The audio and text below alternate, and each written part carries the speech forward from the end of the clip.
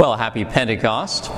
And we celebrate today this special day in the church, and we do all these kind of special things. We dress in red, and we have the sequence that the choir sang for us today. At the end of Mass, there's the double Alleluia. All these kind of special things. In fact, in Rome, at St. Peter's Basilica, they used to invite people to bring with them a dove to church, and then at one point in Mass, everybody would let the dove go at once, and they'd all fly around inside the basilica. Or there's the Pantheon over there in Rome, which is actually a church as well. It has that large hole that's part of the roof. And so on Pentecost Sunday, sometimes they have people up on the roof dropping down rose petals to represent the flames of the Holy Spirit. Or sometimes they get really daring and they'd actually throw down little pieces of cloth that were on fire. So you can imagine, that would be exciting. Want to spice up your liturgies, I guess. But so between the bird poop and the flaming pieces of cloth, you're never really sure where to go. But why do we do all these things? Why do we make Pentecost such a special day? Now, of course, it's the birthday of the church. It's the day that the Holy Spirit came down upon the apostles, changed their lives, and they went out and changed the world. So obviously, we're Catholics. We should know that as a historical event. But why is Pentecost important to us today? What does that event that happened 2,000 years ago mean to us? Why is it important to us today? Well, I would say it is really important for this reason. How do you know that Jesus loves you? That's a real question. How do you know that Jesus loves you? Okay, very good. He died on the cross for us. That's a very good, tangible way that we know that Jesus loves us. What else?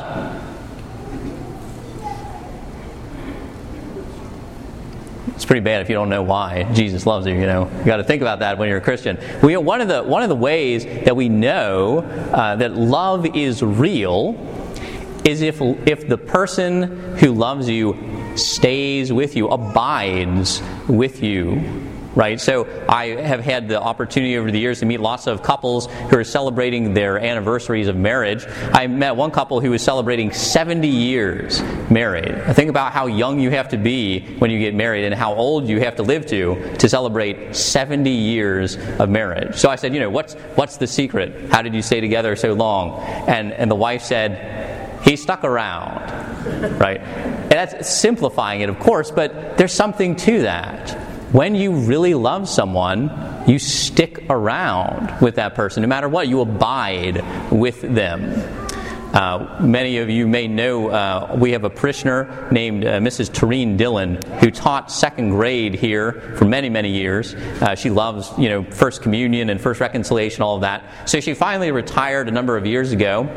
But every year she comes back and volunteers to teach second grade again for First Communion. We can't keep her away. She won't stay away, She always wants to return and help because she loves teaching. She loves teaching second grade especially. And so she abides. She remains. When I was growing up, one of my favorite movies was E.T., the Extraterrestrial, which is really a movie about a young boy who has lost his relationship with his father and finds this new relationship with this alien. But if you've seen the movie, there's a scene where E.T. is dying, and what does he say to Elliot? I'll be right here.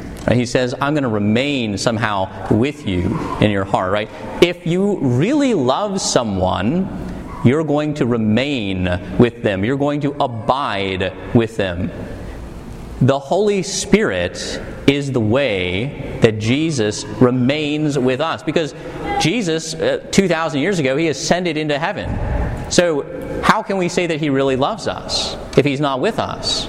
Because He is with us. He sent us His very Spirit to dwell within us. And by His Spirit, He dwells within us. He says, I will be with you. I will dwell within you, and the Father will dwell within you through the Holy Spirit. So the Holy Spirit is the proof that Jesus Christ loves us, because He abides with us. No matter what dark things we go through in life, how much difficulties we face, Jesus isn't going to go anywhere. If we fall into sin, Jesus is going to restore us to His friendship and His grace by the power of the Holy Spirit. We heard about that in the gospel today. Whose sins you forgive are forgiven. Jesus is always with us in the Holy Spirit. And so the Holy Spirit is the proof that Jesus loves us. So what can we do on this Pentecost Sunday? We should examine our lives too and think about our relationships with other people. Our spouse, our children, our family, certain friends. Maybe we might ask ourselves, do I really abide with this person that I say that I love? In good times and in bad, in sickness and in health. Am I going to be there no matter what they go through, or no matter, even if they sometimes are not a good friend or hurt me or things like that? Am I going to remain faithful to that person and abide with them in love? Really have that same kind of love that Jesus has for me. And again, we must ask ourselves, do I abide with God? We know God abides with us.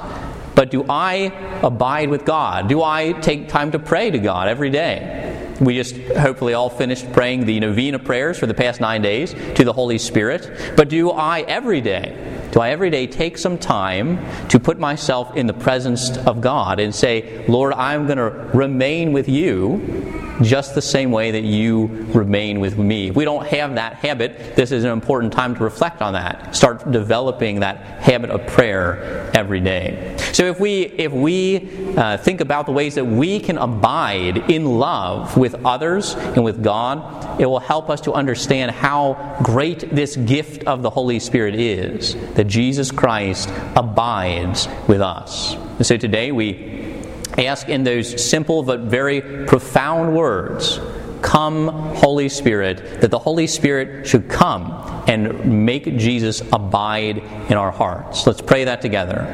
Come, Holy Spirit.